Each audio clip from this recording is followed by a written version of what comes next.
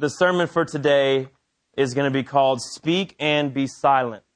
Speak and be silent. And I'm hoping it's going to be a word that's relevant for us. Let's pray over the word. Excuse me, real quickly. Lord Jesus Christ, Father, we thank you for everything you've already done in us this morning. Father, we pray that your word would be anointed. Lord, I pray that as we open it up this morning and begin to expound upon your word, Father, that you would move in our hearts, allow it to become real and alive. Speak to us, Father, in Jesus' name, and let us gain victory inside of our own minds this morning, Lord God, of things that are going on in our lives. Let this be relevant. Let it be a hindrance to the enemy. And Father, let it be something that propels us forward in life and forward in you in particular. In Jesus' mighty name we pray. Everyone said, amen. Amen. Praise God. He is good, yes? We're going to be in the book of Proverbs, chapter number 25, which, by the way, in my opinion, is one of the most amazing chapters of Scripture in the entire Bible. I could literally preach a series out of Proverbs 25. And if you read the whole thing, you'll probably notice, like, hey, this is where Pastor gets all this Scripture. There's like 7 of them in there that you've heard sermons on already, I promise. Proverbs 25, chapter 25, verse number 8. Stand to your feet with me if you would, while we read the word. Thank you this morning, Lord. Proverbs 25 and 8. Reading out of the King James. Do not go forth hastily to strive, lest you know not what to do in the end thereof, which means to argue or fight. When your neighbor has put you to shame, debate your cause with your neighbor himself, and do not discover a secret to another, lest he that hears it put you to shame, and your infamy, turns not away. Verse 11. A word fitly spoken. Everybody say fitly spoken. Is like apples of gold and pictures of silver. You may be seated this morning. Thank you, Lord, for your word this morning. I almost said that backwards. Thank you, Lord. Lord and word, very similar letters. We all right over there? Okay. Sounds good. I'm not saying anything, I'm just saying. Asking Aggie to change the temperature and something. I don't know. Totally kidding. Hey, look, you guys know I've been supporting the Aggies lately. That Johnny Manziel is a monster. My favorite college football player, no doubt. Chapter 25, verse number 8 through 11. Powerful portion of Scripture this morning. So when we're talking about speak and be silent, the word this morning that God has for us is very relevant for your everyday life. It's very relevant for your prayer life. It's very relevant for finding victory. It's relevant for a lot of things if you pay attention. But the one thing we're going to concentrate on more than anything else this morning is on discouragement and encouragement. My cell phone is on silent, as an example, just to let you know. Proverbs 25, 8 through 11. I'm going to read this again to you real quick. Do not go forth hastily to strive, lest you know not what to do in the end thereof, when your neighbor has put you to shame. Debate your cause with your neighbor himself, and do not discover a secret to another, lest he that hears it put you to shame, and your infamy is not turned away. A word fitly spoken is like apples of gold and pictures of silver. A word fitly spoken. What I talk to you about this morning, and I think you're going to see where we're going here shortly, is about discouragement and encouragement. Flip to Proverbs chapter 18 with me real quick. Proverbs chapter 18.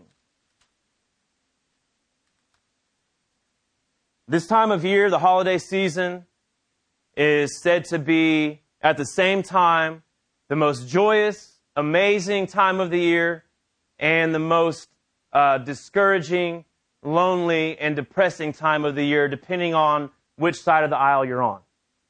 Obviously, it can be a little bit more depressing if you don't have friends or family to spend it with, especially family, since all of your friends are probably with their family.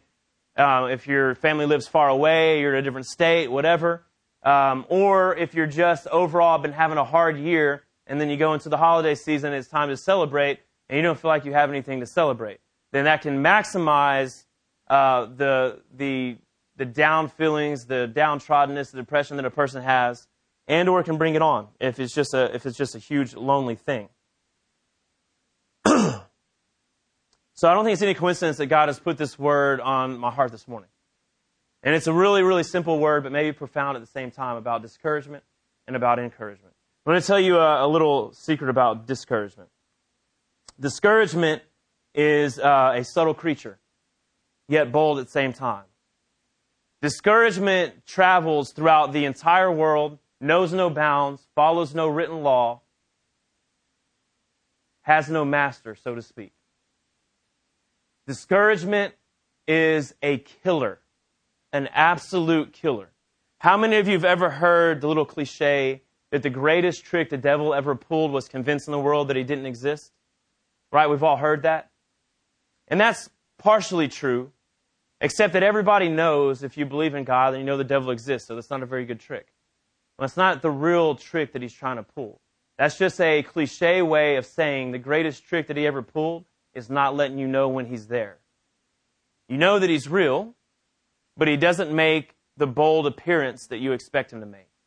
Red, big, flames, pitchfork, pointed tail, that wouldn't attract anybody. And the devil's all about being attractive. So he doesn't make a big splash. He convinces you to call him by different names and label him in different ways. And he is not roaming around this earth with a pitchfork trying to physically kill people. He is not able oftentimes to take anybody's physical life. He might be able to establish an order of events that ends in that or whatever. That's between you and your theology, whatever you believe. But obviously, if he had the ability to just show up and start killing people, there'd be a lot more people that wouldn't be here. Just like God, the devil uses people to do his work. But he has to convince them that they're hearing something else or label it as something else. Inside of a Christian life, we know that the devil's real, and we know that he's evil, and we know that he's out there, and we know that he doesn't want the best for us, but we don't know a lot of times when he's right inside of our situation. He's messing with us, and we don't even realize it, and we just think that it's life, or we just think that it's this, or it's that, or whatever, and there may be some symptoms that you're onto, but you don't understand the enemy has plopped himself in your life because he is not trying to physically kill you. In fact, if he physically killed you, he wouldn't be able to use you to do what he really wants to do, which is to bring discouragement into other people's lives. What the devil wants to do is discourage you from being everything that God created you to be. If he can kill your purpose, he doesn't need to kill you.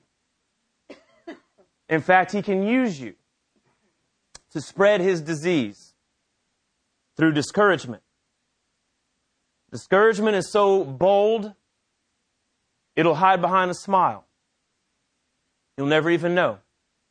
Shake somebody's hand, give them a hug. How are you doing? Nobody answers that question, honestly. Unless it's really been hard. Everybody says, "Oh, I'm good, man. How are you?" It's what you say. Small talk. You don't mean it. Discouragement can hide behind that facade. Now, you know because you do it, but it still fools you when other people do it. "Oh, no, he seems good, man. He's good." I asked him. He said he's good. Now, discouragement's bold like that, and it knows no bounds. Discouragement at the same time will stroll right into dilapidated Section 8 housing and mess with people who barely have anything. And the next day, it'll stroll into multi-million-dollar mansion and mess with people that have everything. Discouragement knows no bounds. It lives inside of middle-class homes. It'll wake up with you in the morning and have a cup of coffee. It'll read the paper with you. It lives in the paper. It's all over the news. Excuse me. Discouragement will catch a ride with you to work in the morning, won't it?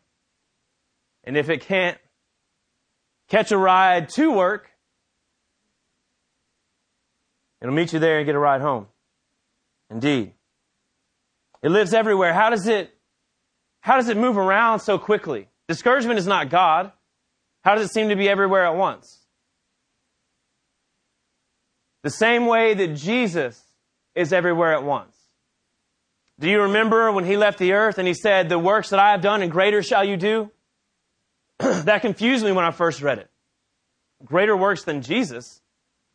That sounds blasphemous. How could I do greater works than Jesus? First of all, he raised himself from the dead. I don't plan on doing that. How could I do greater works than Jesus? Not to mention all the other stuff that he did. what he did not mean was that you as an individual would do greater works. What he was saying is, I am in the form of a man and I am at one place at one time. But when I leave, I'm going to pour my Spirit out. And he said, in my name of Jesus, multiplying himself 1,000,000 times over. And now he is in 1,000,000 different places at once and able to do the same work that he did inside of that body. Because the Bible says the same Spirit that raised him from the dead lives in you. Can I encourage you a little bit this morning? The same Spirit that lives inside of him lives inside of you. The same Spirit that raised him from the dead is able to resurrect your dreams, your passions. Discouragement is not the end-all, be-all. It can be defeated. But you first have to realize that it's there, where it comes from, and then we're going to talk about how to avoid it and how to overcome it. Amen? Proverbs 18, verse number 20. It says, a man's belly shall be satisfied with the fruit of his mouth, and with the increase of his lips shall he be filled. Death and life are in the power of the tongue, and they that love it shall eat the fruit thereof.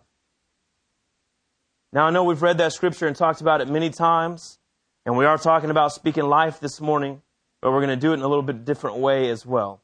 Flip with me to the Gospel of Luke, chapter 1, if you would.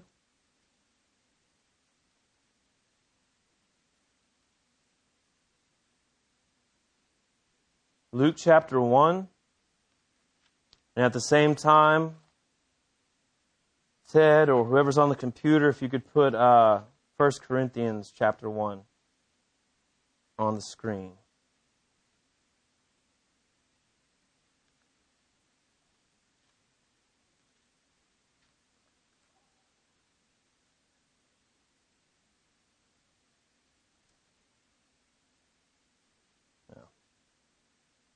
Luke chapter 1, we're going to start in verse number 12. Luke 1 and 12. I told Aaron this morning this is a partial steal. Stealing a scripture that he used in Sunday school. But before he explained it, I had written it down and connected it to Abraham, and then he did the same thing. So it's only a partial steal. It's going to seem like a full-on steal, but it's only partial. All right? And Aaron stole it anyway from the Bible, so we're even. Luke chapter 1, verse number 12. And when Zacharias saw him, he was troubled. This is the angel Gabriel, and fear fell upon him. But the angel said unto him, fear not, Zechariah, for your prayer is heard, and your wife Elizabeth will bear you a son. And thou shalt call his name John, and thou shalt have joy and gladness. And many shall rejoice for his birth, for he shall be great in the sight of the Lord. He shall drink neither wine nor strong drink. He shall be filled with the Holy Ghost, even from his mother's womb. And many of the children of Israel shall turn to the Lord their God, and he shall go before him in the spirit and power of Elias, or Elijah, to turn the hearts of the fathers to the children, and disobedient to the wisdom of the just, to make ready a people prepared for the Lord. My God, if you were praying, and one of the main things that you were praying for was your wife to get pregnant, and an angel showed up, okay, it'd be one thing if you were up here praying and I came by and said, hey, what are you praying for? And you said, I'm praying to get pregnant. And, first of all, make sure you're married. Okay, you're doing everything right. So we'll pray for you. So we're praying to get married. And then if I was like, and by the way, God is going to bless you with a son. You should name him John. And you should have joy and gladness because he will return many. Many will rejoice at his birth. He shall be great in the sight of the Lord. He shall drink neither wine nor strong drink. He shall be filled with the Holy Ghost, even from his mother's womb. Many of the children of Israel shall he turn toward the Lord their God. He shall go before the Messiah as Elijah to turn the hearts of the fathers to the children. All of this stuff, you'd be like excited, right? Like, wow, what a word. You'd probably question it a little bit later. Who knows if you'd actually name your kid John or not? I don't know.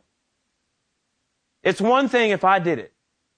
But if you went inside of a random church or inside of your own room and you were praying for your wife, if you're a man, or for yourself, if you're a woman, to give birth, and an angel showed up and said all that to you, man, I mean, right? You kind of believe it. Praise God. Take it to heart. Just isn't human nature. So all of these amazing things the angel has brought to John, And you remember how it started out? It said that he saw the angel and he was afraid. That's understandable. Angel shows up in your room out of nowhere. That could be a little scary. But he sure overcame his fear quickly. As soon as the angel spoke good things into his life and promised him something, he got right over that fear and said, well, hold on a second. Verse number 18. Zechariah said to the angel, well, how will I know this? For I'm an old man and my wife is well stricken in years. Oh. Can you imagine Gabriel? Just imagine Gabriel for a second. He's up in heaven. John is walking into the chamber where he's going to be praying. And God is like, all right, Gabriel, game time. Get your game face on. You ready? Boom. Gabriel's like, I'm ready. All right. Let's do these wings today. All right, yeah, I like these wings. These wings are impactful. Let's use these ones. Okay. Should I be like fully visible or partially invisible? What do you want to do, man? Whatever you want to do. A little smoke. That's cool. All right. Sounds good. Take one of them crowns. Get that breastplate. Leave the sword here. Okay, cool. Gabriel's all, because the angels see him every day. They're not that impressed, right? But when the angels know, they've got to know. When they show up to men, they're like, oh my God, and they fall. That's got to be awesome for the angels. They got to be like in line. Who gets to go down next? I want to show myself. So here's Gabriel's turn. God's like, game time. All right. John's praying. God gives him the word. This is what I'm going to do for John. And Gabriel shows up, floats through the ceiling or whatever, and lands. And he's like, there. You hear the, oh. John looks up and he's immediately scared. And Gabriel's trying to keep the straight face.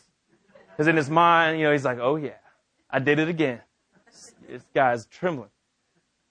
And he says, John, I have a blessing for you. Your child shall be named, Zacharias have a blessing. Your child shall be named John. It goes to this whole deal. Probably feeling really good about himself.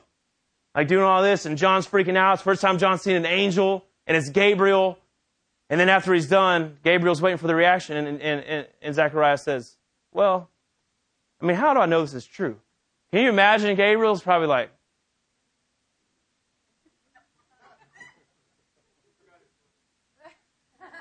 do I have wings or do I not? Can you kind of see through me? Am I a lot bigger than you? Where did this smoke come from? Why am I even talking to you? He's getting angry. Are you serious? So Zacharias is asking him this. Gabriel's got to be upset. Verse number 19, the angel had said unto him, well, here's the deal. I am Gabriel. Now some of the luster's gone, but there it is. I am Gabriel. That stand in the presence of God, just by the way. And I was sent to speak unto you and to show you these glad tidings. And behold, now you're going to be dumb and not able to speak until the day that these things are performed, because you did not believe my words, which shall be fulfilled in their season. I'm Gabriel. I'm out. Done. And then John has no voice. He's walking out. Gabriel probably gets back up to heaven, and God's like, what? What did you do? And Gabriel's, seriously, did you see that? I didn't even get to tell him who I was before he started questioning me. He probably was waiting for the big John to really freak out. Zacharias, to really freak out. And then he was going to go, I'm Gabriel who stands in the presence of God. But instead, John's already over it. Zacharias is already over it. And he's like, well, I don't know if this is going to be true. So he's like, well, I'm Gabriel standing in the presence of God. You're not going to be able to talk anymore. I've had enough. So he goes back up to heaven, and he's got this promise for Zacharias. And Zacharias is not able to speak. Now, why did Aaron connect that to Abraham? Why do I want to connect that to Abraham? Because this is at least the second time that this has happened. Now, they keep records in heaven, yes. But you know also how God is everywhere at the same time. He is eternal. He lives forever. He lives outside of time, so on and so forth. We've talked many different times. Whenever you're praying or whenever God wants to bless you, for you in your life and me in my life, we have to wait because we are held back by time. It is one of the dimensions that we live inside, but God lives outside of. So the past, the present, and the future are all the same to Him. How do we know for sure? Because He said in the book of Psalms, and then He said again in 2 Peter 3 and 8, that one day unto the Lord is 1,000 years, and 1,000 years is as one day. It's all whatever. It's all the same. So just yesterday, God sent two angels to Abraham to tell Abraham that he was going to have a son. And Abraham did the same thing John did. Well, I'm pretty old. How could this possibly... And so then he takes that and he begins to doubt. and he walks and he tells his wife, and his wife literally laughs him out of the house. And eventually, instead of having that promised son that he was supposed to have, his wife convinced him to go off with her handmaid, and he has a son by another woman named Ishmael. And Ishmael, if you're keeping track, is the beginning of the race that on the earth that produced Islam. And if you read a Quran, it's the same as the Bible up until Abraham. And then Isaac is the promised son, and that's how we get the word of God. Ishmael is the promised son of Islam, and that's where they go with their Quran. The difference is God spoke through many people about the Bible and only one man about the Quran. That's a subject for another day. The point is, that was a bad deal. So now Gabriel shows up to Zacharias, tells him the same thing. Only yesterday, Abraham messed everything up on God's time clock. Zacharias says, well, I'm pretty old, and I'm sure Gabriel was like, not again. Not having this again. The last thing that you're going to be able to do, my friend, is go home and tell your wife. That didn't work out well before. So, zippity zip, you're done. Okay? So, no voice for Zacharias now. Why is that? Because God understands something that we need to understand. Discouragement is a killer. Discouragement is a killer, and life and death is in the power of the tongue. According to the book of Proverbs, chapter 18 that we just read. Life and death is in the power of the tongue. God can send angels. God can show up himself. God can show out in miracles. God can heal people. God can speak through people. God can do amazing works. And it takes nothing for the human mind to turn around within 24 hours and begin to question what they heard, question what they saw, and speak in way of discouragement instead of encouragement. And then the purpose of God undergoes destruction instead of construction. And if it ever comes to fulfillment, it's going to be 40 years later instead of 7 days later. Moses. Discouragement is a killer. Speak and be silent.